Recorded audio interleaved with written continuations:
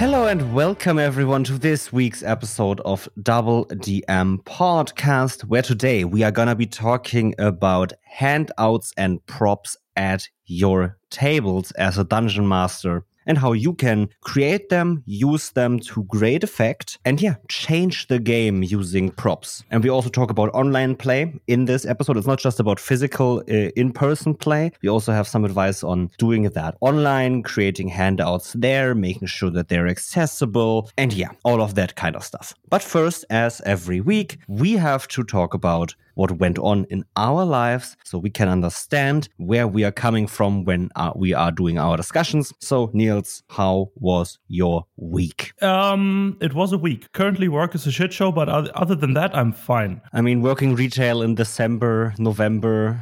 Yeah, but the thing any is, time of year. That's totally fine. I get that. That's not the selling point here. Oh God, what happened? The selling point on is, me, sister. I got asked if I could come in yesterday as well, a week prior to that. So everything in that regard is fine. But I didn't know we had mandatory work on Sunday this week. Oh right, yeah, it's as we call it in Germany, Verkaufsoffener Sonntag. No, not that. We aren't even open. It's just packing shit we didn't do or couldn't do because we are so short-staffed. Yeah, it will be fun. But I didn't realize that when I agreed to come in on Wednesday as well, because we are so fucking understaffed. But yeah, I didn't realize that when I agreed to work on Wednesday as well. And now I have a 40-hour work week instead of a 20-hour work week like usually. And my whole weekend will be Saturday, Sunday, and Monday all working. That will be But after fun. that, you have, I don't know, a day off or two? 2 days. Then it goes back to the normal schedule. Not worth it? I'm gonna say it. Yeah. However, the fun thing is I'm gonna get 120% hours. And but the fun thing is on Saturday I'm gonna work until 10:30. And then on Sunday we start at 8. Yeah, fuck that shit. Yep, but and if you work late, you can come in later. Yeah, but I'm not gonna destroy my whole Sunday for just 4 hours. Fuck that. But yeah. Mm-hmm. Other than that, my week has been great. How about yours? So my work week has also been kinda shit, you could say. So painting the picture here. Friday at like noonish, around noon, I was working on Friday, right? I get the message, or we all get the message in our IT team. The office doesn't have internet anymore. Like, it's not just the normal, the router is restarting in 5 minutes, it's back. It's like we haven't had internet for an hour and we cannot do our work. Okay. No one is going to come into the office today. It's impossible to do that on a Friday at like noon, because we tell them, okay, buy a lot of mobile data, buy a lot of data volume, and just work with that for now, right? The company is going to pay it for it anyway. On Monday, we get the message. We already had telephone calls with the company providing our internet, and they said, yeah, it's broken. Cool. And there's no way we as an IT team could fix it.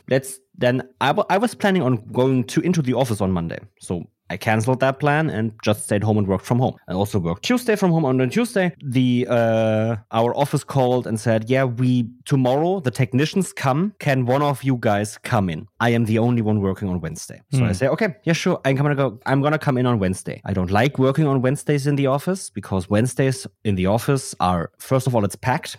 Second of all, I normally don't work that long on Wednesdays. So it would be like a trip of like 3 hours roughly there and back together to then just work like 6 hours. Yeah, that's shit. Like, sure, you can do it, but normally when I go to the office, I go the full 8 to 9 hours of working I am allowed to do in a day here. And well, yeah, I'm saying, okay, when are they gonna come? They said, then they gave me the time frame of 9 to 1 p.m. 9 a.m. to 1 p.m. is where they are gonna arrive. That is the time they gave us for that's what they need to fix the problem. So I said, okay, I'm gonna be there at 9. I'm gonna start at 9. I'm gonna end my work shift at 3 p.m. and then be done with it. Simple. So I go into the office and it is 8:50. The first person greeting me are the leaving technicians with the words, "Yeah, everything works." Oh my lord.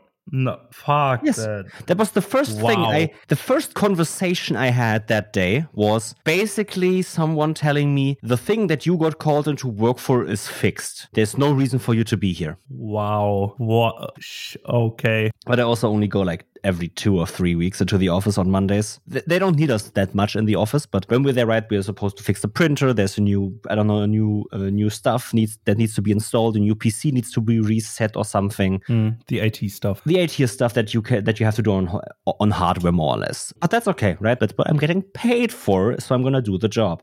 Anyway, so I'm done with my work week now, because I'm allowed to work 20 hours a week. I think just like you are, theoretically. I work by 20 hours now, and yeah, I'm done. I'm happy to do other stuff now, podcasting stuff like this. Hell yeah. And yeah, how was your TTRPGs this week? Yeah, it was nice. We had a one shot on Tuesday, because now it's December and we have our one shot / new system month, basically. New system month, yeah. But yeah, this one shot was at first supposed to be the Halloween one shot, which got postponed multiple times and just playing now on the first Tuesday in December. So we made it a Nightmare Before Christmas one shot, or the GM made it a Nightmare Before Christmas one shot, which was pretty fucking fun. And yeah, what system again? In D&D. What the fuck is new system month? I'm getting to that. Next week is going to be another one shot in D&D. Yay! Fun new system, right? What the fuck is happening here? What the fuck is happening here, Niels? Yeah.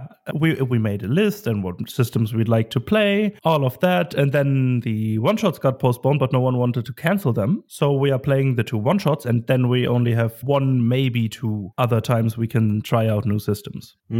So yeah, new system month, everybody. Hey! But anyways, the one-shot was really, really fun. We laughed all the way through, and I played this really fucked up gnome who works basically in the toy factory of Santa. Played an artificer that just threw random inventions at the enemy, at the Oogie Boogie, to basically defeat them and get back Santa. And then I had to contemplate if I want to stab Santa or not, which I didn't for now, for this year. Let's see where next year leads. But yeah, that's basically all of my TTRPGs this week. Yeah, just fun stuff, silly stuff, a lot of laughter, good times, and enjoyable company with friends. How about you? What did happen in your week? Did anything happen in your TTRPG week? No, sadly not. I didn't have a session on Tuesday, and I'm not gonna have one today. I don't think we have a session scheduled for Friday this week anyway. I don't think so either. And this weekend is free. So this is another week of no TTRPGs for me, which I'm going to be honest, I'm kinda very glad for, because that means I have some time to get caught up on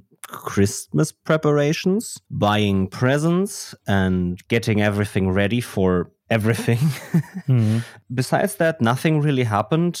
This weekend is, I think, very chill for me. One of my old friends' birthday is this week. One of my old friends is celebrating his birthday on Saturday, so I'm gonna go probably to a restaurant with them, have some time there, but mostly just spend that time doing the best thing besides TTRPGs, which is optimizing my Baldur's Gate honor mode runs that have already fell through sometimes. And other times they worked out pretty well so far. We, on our first try, nearly managed to beat all of Act 1 almost flawlessly. Oh, that's great. Almost flawlessly, and then we got completely shit on by the Inquisitor of Vlakiv.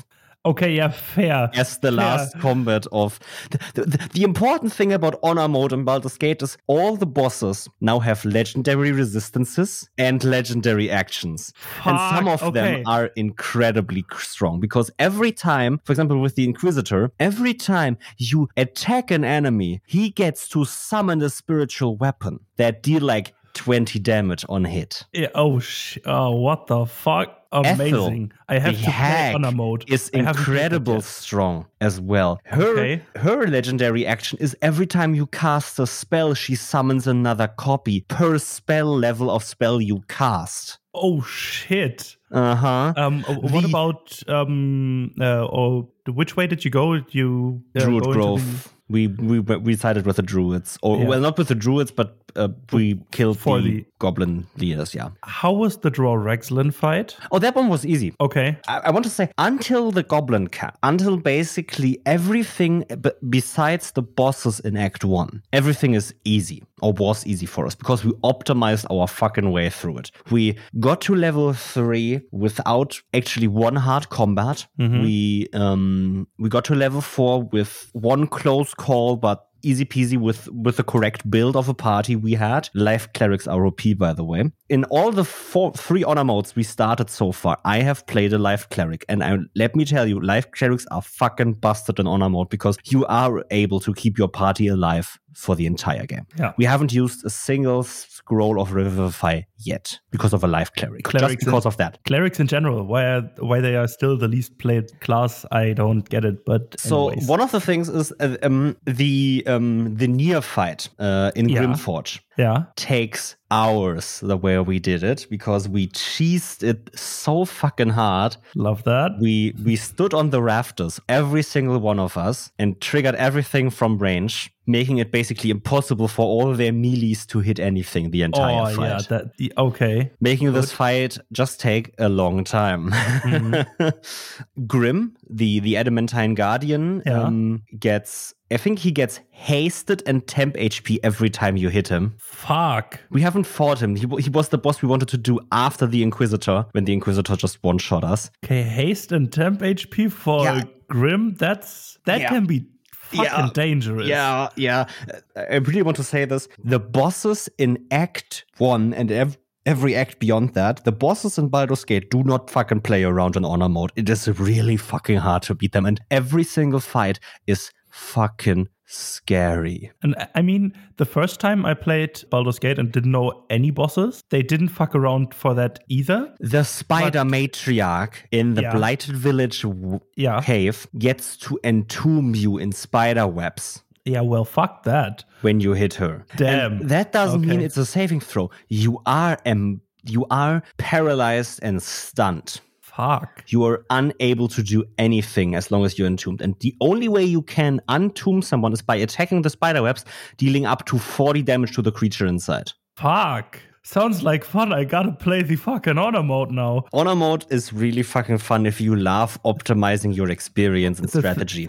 The thing is, no shit. Me and a friend are sat an hour long before we even get to character creation thinking about what build we want to do because we had to optimize everything from the last minute detail of it. Sounds like an A-man run, not gonna lie. You need a Life Cleric. 100%. 100%. Yeah. You will need something that soaks up so much damage. That means a paladin, a barbarian, or a fighter at least. 100%. You need one of the 3. Okay. We went with, our current run is a Life Cleric, a rogue fighter combo, a barbarian, and a sorcerer. And we're not so sure yet if that is an optimized combo. I kind of feel a monk rogue thief.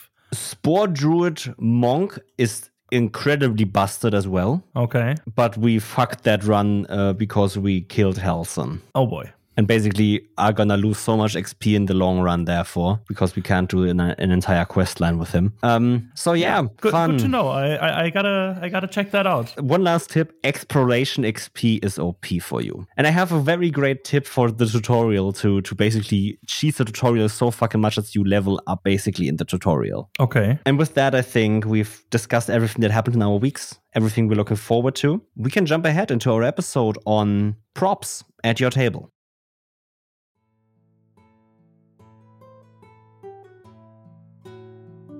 Hey listener, how are you enjoying the show so far? Tell us about it in whatever way you see fit. Go to our social media pages and add us or DM us about your favorite episode of the show. We would love to hear from you on what impact our show might have had on your home games. Or you could review us on your podcast app of choice and leave us a nice message with a 5-star review. And if you want to go above and beyond, bring a friend into the fold.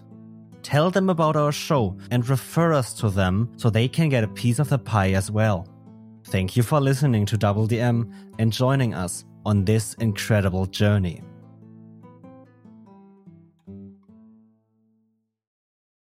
So, Emil, it's been a while since I had run my Halloween one-shot this year. It's quite a while back, but... I mean, it is December already, yeah. Yeah, but took place in early November and blah, blah, blah, blah, blah. But anyways, okay, yeah. the way I introduced that whole one-shot was with a letter from the one that contracted the party to do the stuff that they then set out to do. And what I did is I really physically wrote the letter with a wax seal and everything and aged paper and stuff, and then handed it to my players. And just the look on their face when they really got the letter and not just me reading what the letter said was amazing. That's something that I want to talk to you a bit about today. Having props at the table, handouts, props, anything other to use than just your descriptive voice. What's your take on that? Do you like them? Do you like handouts or don't? And if so, why and why not? Or why not? I think for everyone that came into TTRPGs before the age of digital play, like for example we did, which the age of digital play really took off thanks to the pandemic and stuff like that. I think everyone that before that either had that happen to them or had handouts themselves, because they're like, I don't know, a natural thing to just exist and happen at a TTRPG table when you're physically there, because I think that is actually the biggest advantage physical play has. You have the ability to sit around the table and touch the stuff. The stuff, I mean your character sheet, not the other players, by the way. Sure. Okay. I mean, the one thing that I really didn't like about digital play of TTRPGs was that I wasn't physically able to sit around the table with my other players, talk to them, look them in the eye, and basically have a real conversation with them. And then also, for example, for the GM to hand us a letter written by whatever thing, or even a physical prop to do stuff with. It is just not the same when you have it just portrayed on a screen. It still works, right? You still can portray the letter on a screen instead of just reading it, but having a physical paper in hand obviously is cooler. And I think one thing, I love those handouts, especially when they're crafted with love, attention, effort put into them, right? They're not just printed out documents from, for example, the module that you're running. They are things that you've made for the characters, for the players to use. And also one of the big things, when you have these handouts just work way better than just blasting information at your players in any way, shape, or form. But we will get to that in a bit. To answer your question, I love them. I do not have the time to make them most of the time, unfortunately. But when I do, I really want to go all out with the few things that I do. It's the same for me. I don't always have the time to do certain handouts or handouts at all. But when I do, I want to make sure that really fun to use and it's a major thing. Not necessarily the thing being a major plot point or a major key to something, but that the prop itself is made well enough so I can say, yeah, that's here, that's for you. You can keep that. Yeah, and it's just fun crafting those. And one thing that I like to do or want to do in the future is when I craft these physical props, I want to hide some messages in them to make them a key to something that might be relevant in the campaign to come. Hidden messages that only reveal as you put all the map pieces or the letters that you got from a certain character together and review under a certain light or something. Oh my god, yes. I want to make a fucking treasure map for a pirate type campaign, cut it up into 1,000 different pieces or whatever, and write stuff with invisible ink on every single one of them. Yep, this is the one. Like on the first one, it's just a simple hint for the first treasure on that map. But there is some drawings on them as well that don't make sense. And when you finally get the second map, you see that this also has drawings that connect in some way, shape, or form.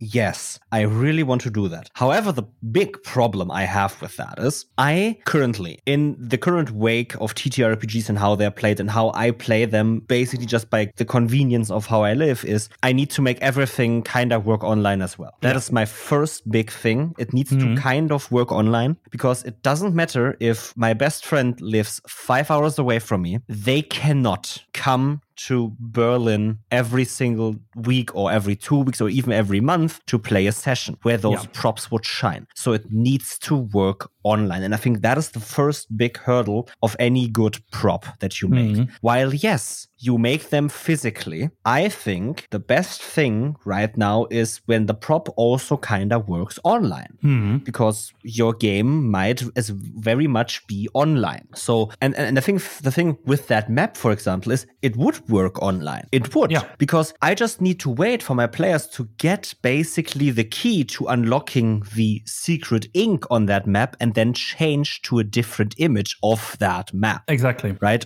Online. That would still work. And most things work online as well with a bit of rethinking, but there are some things that don't work online as well. For example, if you have something not embroidered, that's the wrong word, stenciled onto the paper or something that you can just feel, that you don't really see. That's hard to relate. You can obviously create an image of the thing that is stenciled on there in a different color to make it seen, but it's just not the same as seeing invisible ink and making that into a new image. So that's a disparity there. But most other things you can just rethink. Like, I create two maps, one with the invisible ink visible and one without. And then once they have the key, they get both pictures. And if they want to look at the invisible ink one, they can look at that. Or if they just want to look at the world map, they can just do that. I also think something that is kinda very important to these props, be they physical or even digital. And the thing is, the digital ones do have that advantage. They are accessible. Yeah. Because one of the things that you need to think about when you have physical props is that they are accessible. Not just because one of the big things is that TTRPGs as a medium is mostly done through your head communication, something that we as humans basically all can do. So they are very accessible as a hobby. Using props, for example, with paper that has stenciled in some kind of code that you need to crack, could potentially make your game or make the table you play at more inaccessible for other people that might not be able to read that well or feel that well with their fingers. Or if your prop is a physical map of something and you have a blind player at your table, that physical map is completely useless at first. You would need to describe it, or you would need to somehow find a way for them to be able to interact with that map still. One of the things is that when you make a prop, I think that goes without saying, but I just want to state it, you should make it for the table that you're playing at. Doesn't fucking matter if, and that also includes the online thing, right? If your table plays online, it just doesn't fucking matter that you have a prop that you could use in-game at a physical table. If your table is online or your table has these and these certain conditions to them, you need to work with those conditions first. But I think that goes without stating. Everyone actually kind of knows that. Kind of very important to make when you use these clues or use these props, because most of these props are used for riddles, puzzles, mysteries and stuff like that, right? Because that's where they come from. As the fascination of escape rooms is the exact same thing as you have with the props at your table. You need to make these props not just accessible to people with certain disabilities, but also able-bodied people, so they can actually crack that mystery. Your table needs to be able to understand the clue or understand the prop, use it, and figure out what you want them to figure out with that. If your prop does not do that, it isn't useful at all. Right? There are very simple props that, for example, do not have any mystery connected to them. I think my favorite is city maps with legends. I love giving your players the city map is great because they can then really say, I want to go there because I want to figure out what's there. And you can run with that because you both have now the same vision of the city. And that is great. Giving each and every one at the table the same vision of the place you're in will greatly enhance roleplay, in my opinion, because everyone is on the same page, literally able to understand what everyone else is saying when they say something like, okay, I want to go to the palace. And everyone knows, okay, from where we are right now, you would have to then pass, I don't know, let's say 3 further rings of walls with city guards that you would need to convince that you're allowed past that point, right? Everyone would know what that would mean. And then you as the GM can also prepare encounters accordingly depending on the path the player takes. And I think maps are one of the easiest things to convey or convert into online play as well, or are even more easily accessible in online play because it's easier to just upload an image than to have a printout of that image in a certain size for the table. But I just love having some sort of map, be it a city map or a regional map or a world map as well, just to know where the fuck we are currently as a player and as a GM. I want to know where the fuck my players are, and as a player I want to know where the fuck I am in regards to where I was before, and then basically have that path that we as a party took to get where we are today. Just having that as a as a way to see what has been done as already is just amazing stuff. And then you can just say, yeah, we want to take that path. Okay, but we want to take exactly that path and point to one. And then it's not up for interpretation what that path you mean. It just helps with a clearer communication in regards to location of the player characters, being it a city map or a local map of this one house or one palace, or the regional map of that country or the world map to see which country to go to next or where they come from. It just helps with a clearer communication. Yeah, and I think that is really what props are supposed to do. Like, that is one of the big aspects of props. They should enhance your communication and shared vision at the table. If they don't do that, it's a bad prop. If, for example, the very simple ones are just handouts you print out or show it on the screen, for example, when you play digitally. But for example, a letter, you as the GM can also basically read out in the character's voice and put that as an audio file somewhere as well digitally for your players to listen to at any given point in time. Or for example, if your players are finding an audio recording itself, you can make that audio recording with the hints in the audio tape that you want to put in there. You can do that. You don't just have to write the stuff out and read it to them once. You can literally make the audio file so it always sounds the same. And I think that is the kind of second thing that props can really do well for you. It is consistency. Yeah. They take something off your shoulders as a GM for you to basically rely on. A map is, again, a very good example here, because you give your players a map and you don't have to explain to them every single time how to get somewhere in the city or what they would have to do certain things. Because you put the map in there, the overworld map, and your players say, okay, I can travel from here to here. How long does it take? You tell them roughly a week. And they say, cool, okay, so anything equal that will also take a week, right? And it is completely taken off your back to think about the certain fucking shit like travel proportions and travel times, which is something I hate. If it's now 3 or 4 days, right, no one cares about those minute details. But I hand my players the map and they get an idea of the scale of things. And I don't need to try to portray it. Yeah. That is something very good for props. Props are basically, as dumb as it sounds, they are memory hard drives, more or less, shared by the table, because you put them on the table and basically your players can use them, share the same vision, and then also use the information from that in their own way, while you don't have to portray the information from the object, more or less, right? I'm thinking of a map and you in your head know, okay, the travel from this town to this town is taking like roughly this and this and this and this and this, and then you just hand your players a map and they can all do that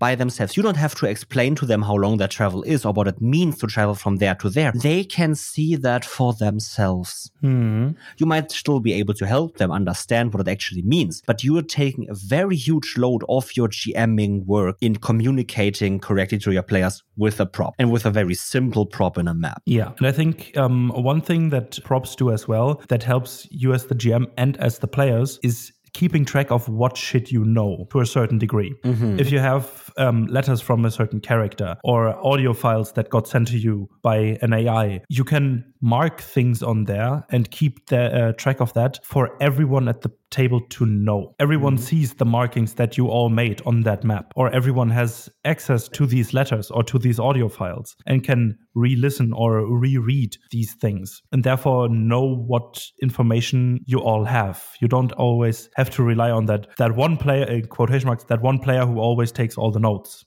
because the quote-unquote key information are still there as a letter or marked on the map or somewhere where everyone can see that, because not everyone can look at every note all the time, because that just gets messy. And let me tell you, as the note taker of the party, finding stuff inside your notes might get difficult at sometimes. But having a handout or a prop or something, even in online play, just having the file names there to know what type of handouts you have can be such a weight off to just look at the file name and then go looking for that in your notes to have a more or less guided experience through the notes and what information you already have. It's a way for you to keep track of what you can know, what you cannot know, and stuff like that. At least that's what it feels like for me when I, as a player, get handouts, or as a GM, handing out handouts. It's kind of anchor points for information that you can then fill in the gaps with your own notes or with your own experiences, or however you want to remember stuff. But these are kind of anchor points that can be important, or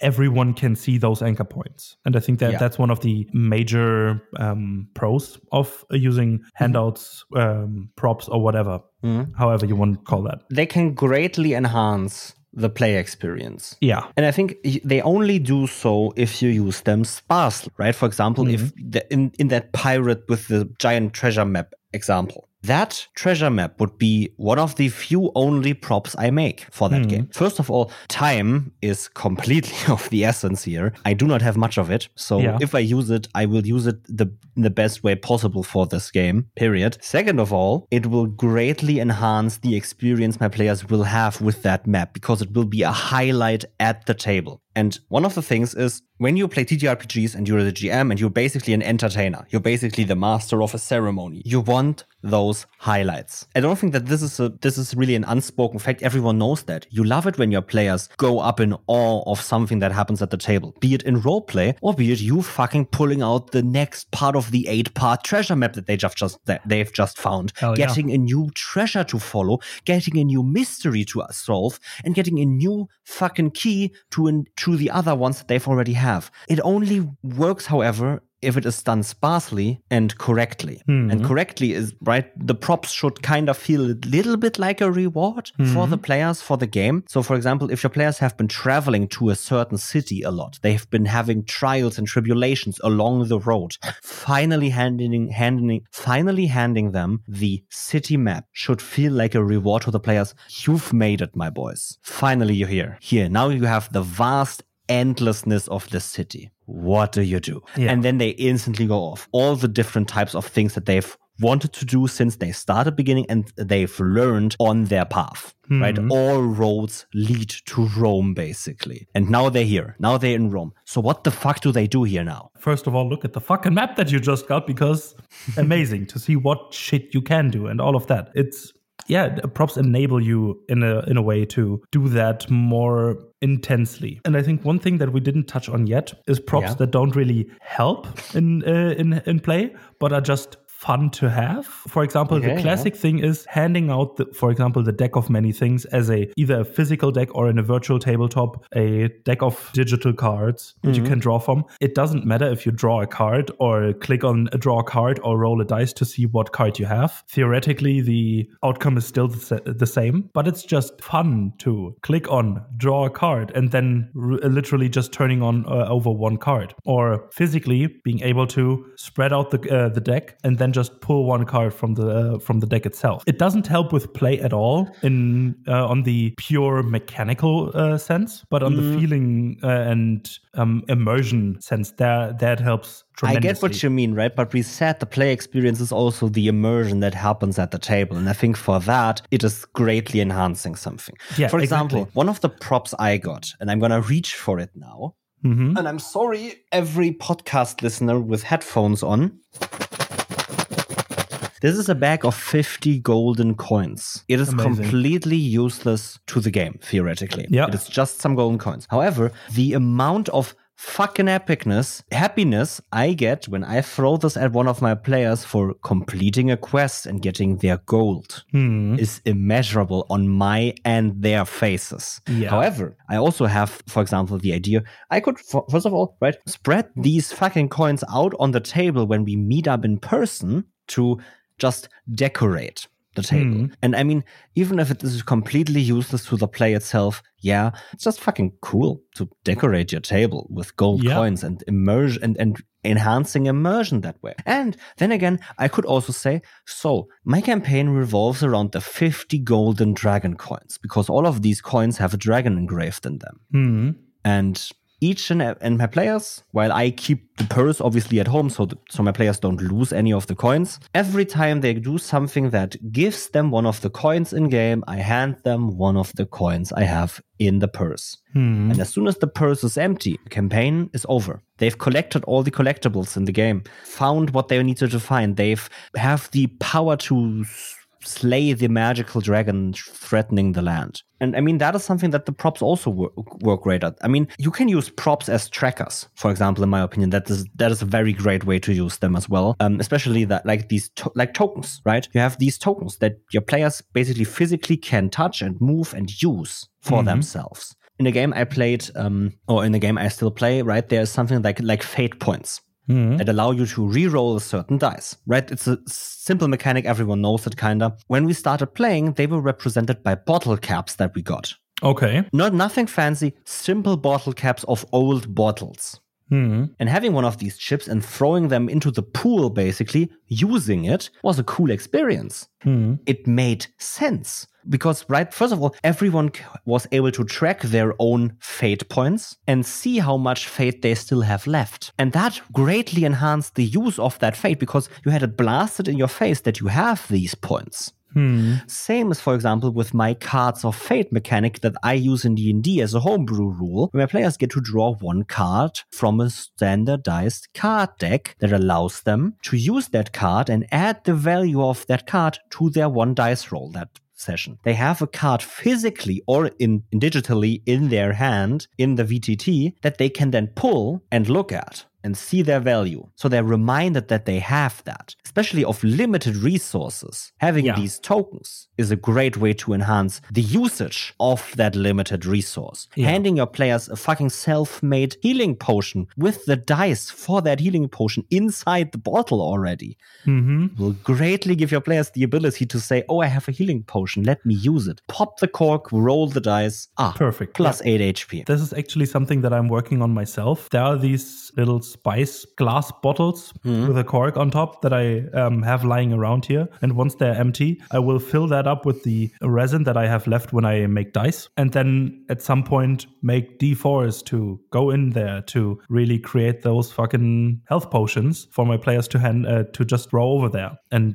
give them something. It's amazing. I can't wait to see the look on their faces when this happens the first time. Can't wait. Will be amazing. Yeah, but like you said, having trackers there as props is just a fun way, because you get reminded all the time what you have. And just are therefore enticed to use it more, basically. Because a lot of times I just forget what shit I have on my character sheet or in my inventory, basically. And just having something there to remind myself of what I have there is peak stuff. Peak stuff. We are currently on the topic of trackers and decoration, basically. I think that decoration is a good thing to just throw in the mix as well, as props, because especially there's a big thing that physical sessions can do better than online sessions is convey decoration to a certain specific thing that you're currently doing in the campaign. If you want to decorate your room where you are playing in, or you can have scented candles that can convey the scent of this whole situation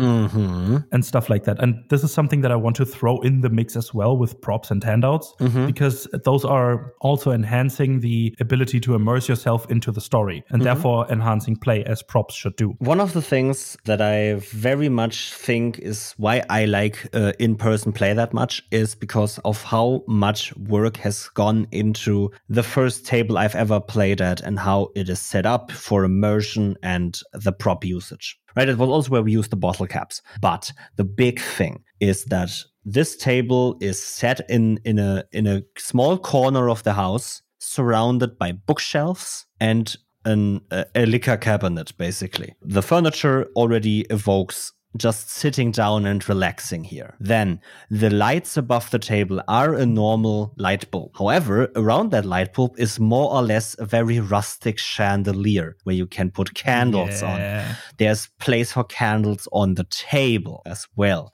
So we are sitting there surrounded by candlelight and books. Already the immersion is perfect for playing a fantasy TTRPG. Third of all, there's a LED light strip hung behind those books, being able to switch to the certain light that we might need for a certain occasion. Icy blue for when we're in the icy tundra, or green when we're in a forest, orange when we're in a city or something. Colors that somehow relate to where we are right now. Add immersion. Now, one of the newest additions, however, is the fact that for that game, there's a right for the game, The Dark Eye, the continent of Aventuria or Aventurica is set, right? You're supposed to play in that world. And therefore, they are able to produce a lot of merch with the world map. And so a very, very big cloth table, a very big tablecloth. Amazing. And this one is even spill resistant. So it isn't. So it's not just a normal cloth. It's really thick coating, more or less. And you have the entire world map in high resolution scale on the table as you play. Love that. Sitting around that table is incredible because you're really transported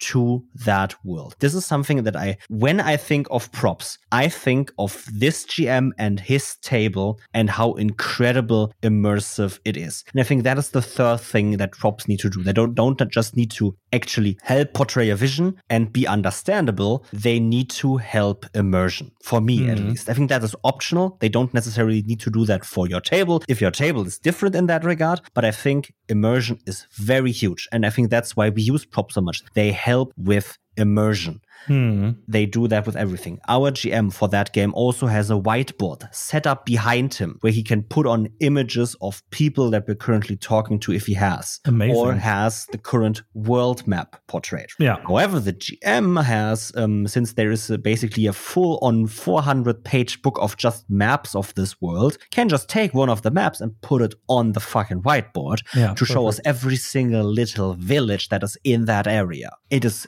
amazing. It is phenomenal, and it really immerses you in play. And that is what props also can and should do for me. They help you portray that vision and then chain everyone to that vision. Having a map of your world, having a map of the area or the city, it greatly gives your players a shared vision, helps with immersion. Handing these gold coins to my players helps with immersion. Having a specific GM screen helps with immersion. Yes, your GM screen is also a prop that you use at your table. I think a lot of people have seen the videos on TikTok of that GM screen with the tablet in front of it, so you can have a screen on the other side. I really want one. I have the build instructions for them. We can build one. Yes, but expensive and hard to do yourself. Yeah, but we can do that. I know. As a project. Yes. Somewhere down the line. Yeah, but I would also need a tablet then.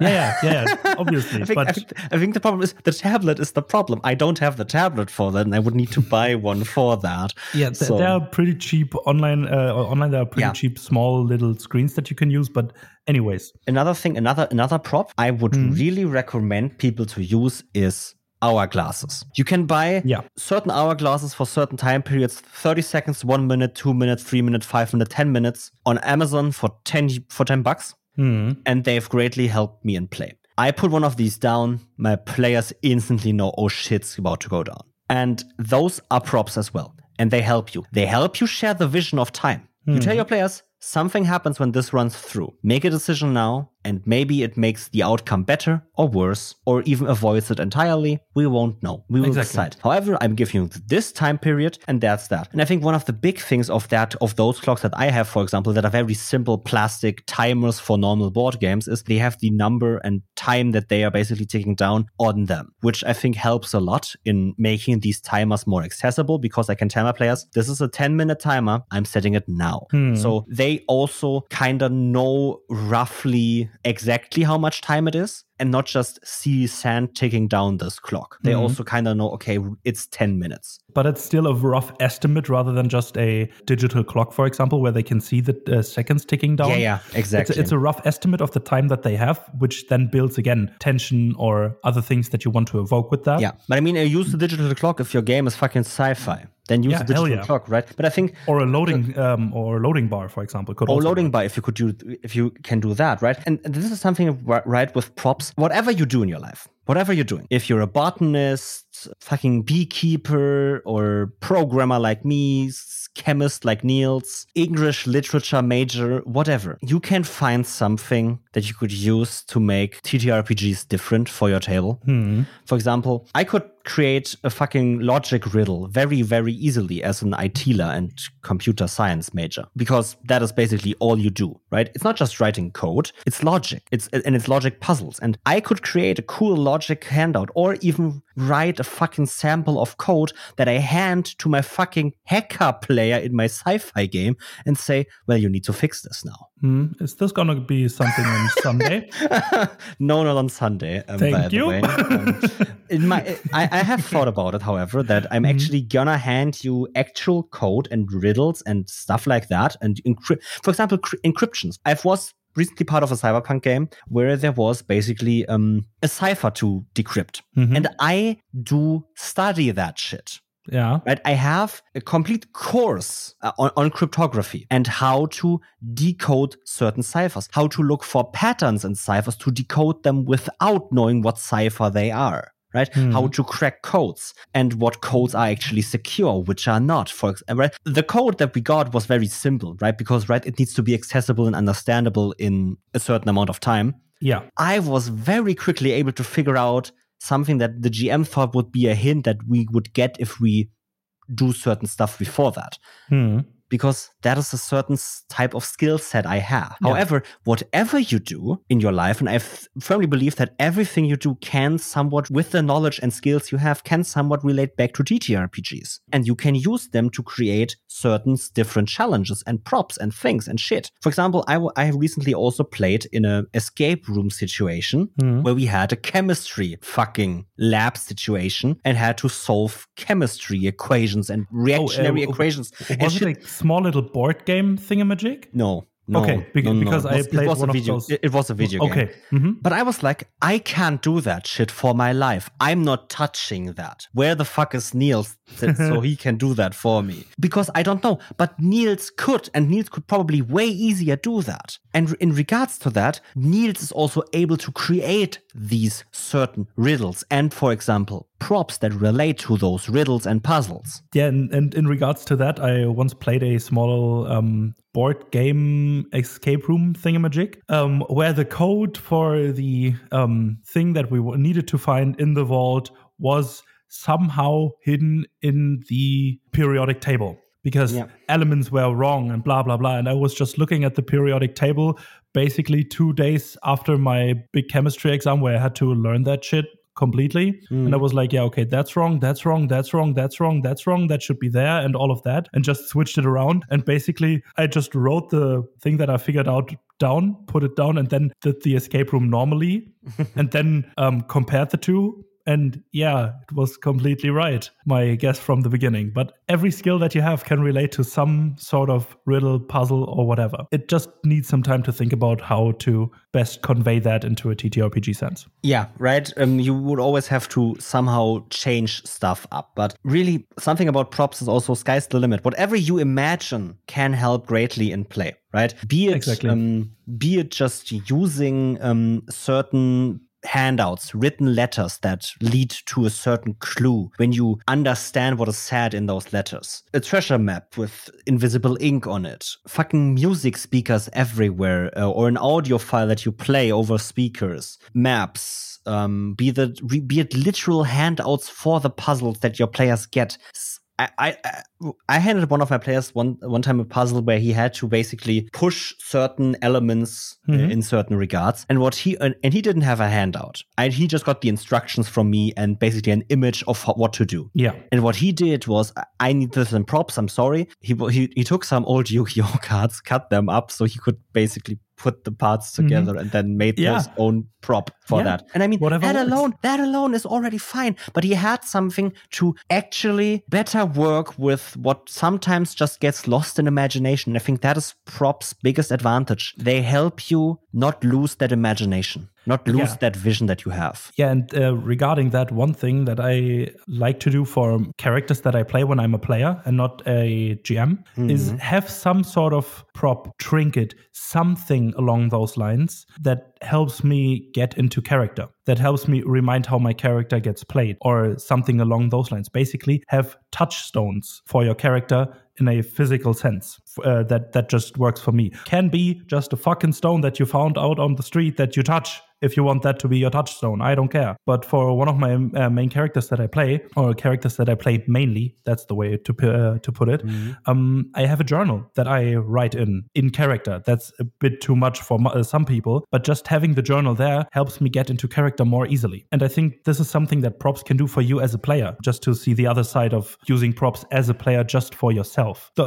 This journal won't help anyone else at the table at all, because it's like, from the notes in there, like 10 to 15 sessions behind. But it's just a way for me to get into character and see how my character would react. Just because I have it there, I usually don't read it at all before the sessions. But just having it there and remembering, hey, yeah, I have something that binds my character to a certain way, or to a certain character, basically, or that stat block to a certain character, and therefore have the connection to better be able to play out my character. And I think this is something one of the other players at the table has a certain set of dice that he just uses for that one character, because they just fit that so well, and all of that stuff. There are so many things that you can do to bind your character to a certain touchstone to help you get into certain moods, characters, in general feelings from that campaign that you're currently playing in. Yeah, just being physical touchstones or digital touchstones or whatever type of game you're playing in. No, totally. Amazing. I very much agree. One thing is, even if you play digitally, and if you're, for example, still in the same country, it would still be very easy, kinda, to, when you invite your friends to a new game, what is something, one of my ideas, to send them still an actual piece of prop in the mail. Even if they don't live in the same city, and you can't hand that to them at the table. And using these props basically not just at the table is something that I think that props also are able to do for you, even if you play digitally or in person, because you can still send your players an audio message per WhatsApp or Discord. You can still send them letters per mail, or you can actually send them links to websites if you're able to build websites, for example, like I, for example, could. I could build a simple HTML website that basically opens a simple ARG for my players to solve for their game. Yeah, just imagine being the player on the receiving end. You're living in a completely different city. You're playing online. You had the session 0, and then you just get a letter with an H paper on it that just basically is the campaign invitation from the person that first employs you. Just imagine that. You open a normal letter not knowing what to expect. Just a normal letter from in the mail from a friend of yours in a different city. You open it, and then in there's this old fucking letter that relates to your TTRPG. Yeah. How amazing would that be? And you read, one thing is, if you have the chance, I think it's kind of cool to let the TTRPG and the immersion kind of seep into the real world, and using, right, what some of these indie horror video games do, ARGs and shit. I mean, you don't have to go that hard like Five Nights at Freddy's or something, but you can simply, I don't know, get your players a letter that hints to something that they have to understand in play, and then can finally decode the letter that you sent them in the beginning, and then relate back to the play again. That is kind of fucking cool. Hell yeah. And I know everyone at the table will be like, oh, what the fucking shit, holy fucking shit, how did you do that, and blah, blah, blah, blah, blah, blah. It all needs setup, and I think that is something that props, that is really the biggest negative point of props. They take a lot of time to do, and they take a lot of planning and setup, especially if they are more intricate than just a handout of a city map. But even that takes fucking time if you make the city map yourself. And I think really you need to understand that you don't need props, because we've talked a lot about props here. Now, what amazing stuff they can do. You do not need them to play. You do not need them to have a great session. You do not need them to have the best session possible. Exactly. It's just a way for you to enhance certain aspects of the game. You don't need them at all. Just fun to have or nice to have, not needed. And with that, I think we're done. I don't have anything else. I don't think I have anything else to add to this. Yeah, I'm done. All right. So with that, thank you all for listening and hear you on the next one. Bye-bye. Bye-bye. Thank you for listening to this episode of Double DM. It appears you liked this one. What we had to say and our advice helped you. Why not show us how we helped you in a rating? Or even write a review detailing us how we helped. You can do this on the platform that you are listening on right now. It's just a few clicks, doesn't take long, and helps us out. It gets us out there and our advice into more ears of more people. Thanks again for listening and joining us on this amazing journey. Have a great day and hear you on the next one. Bye-bye.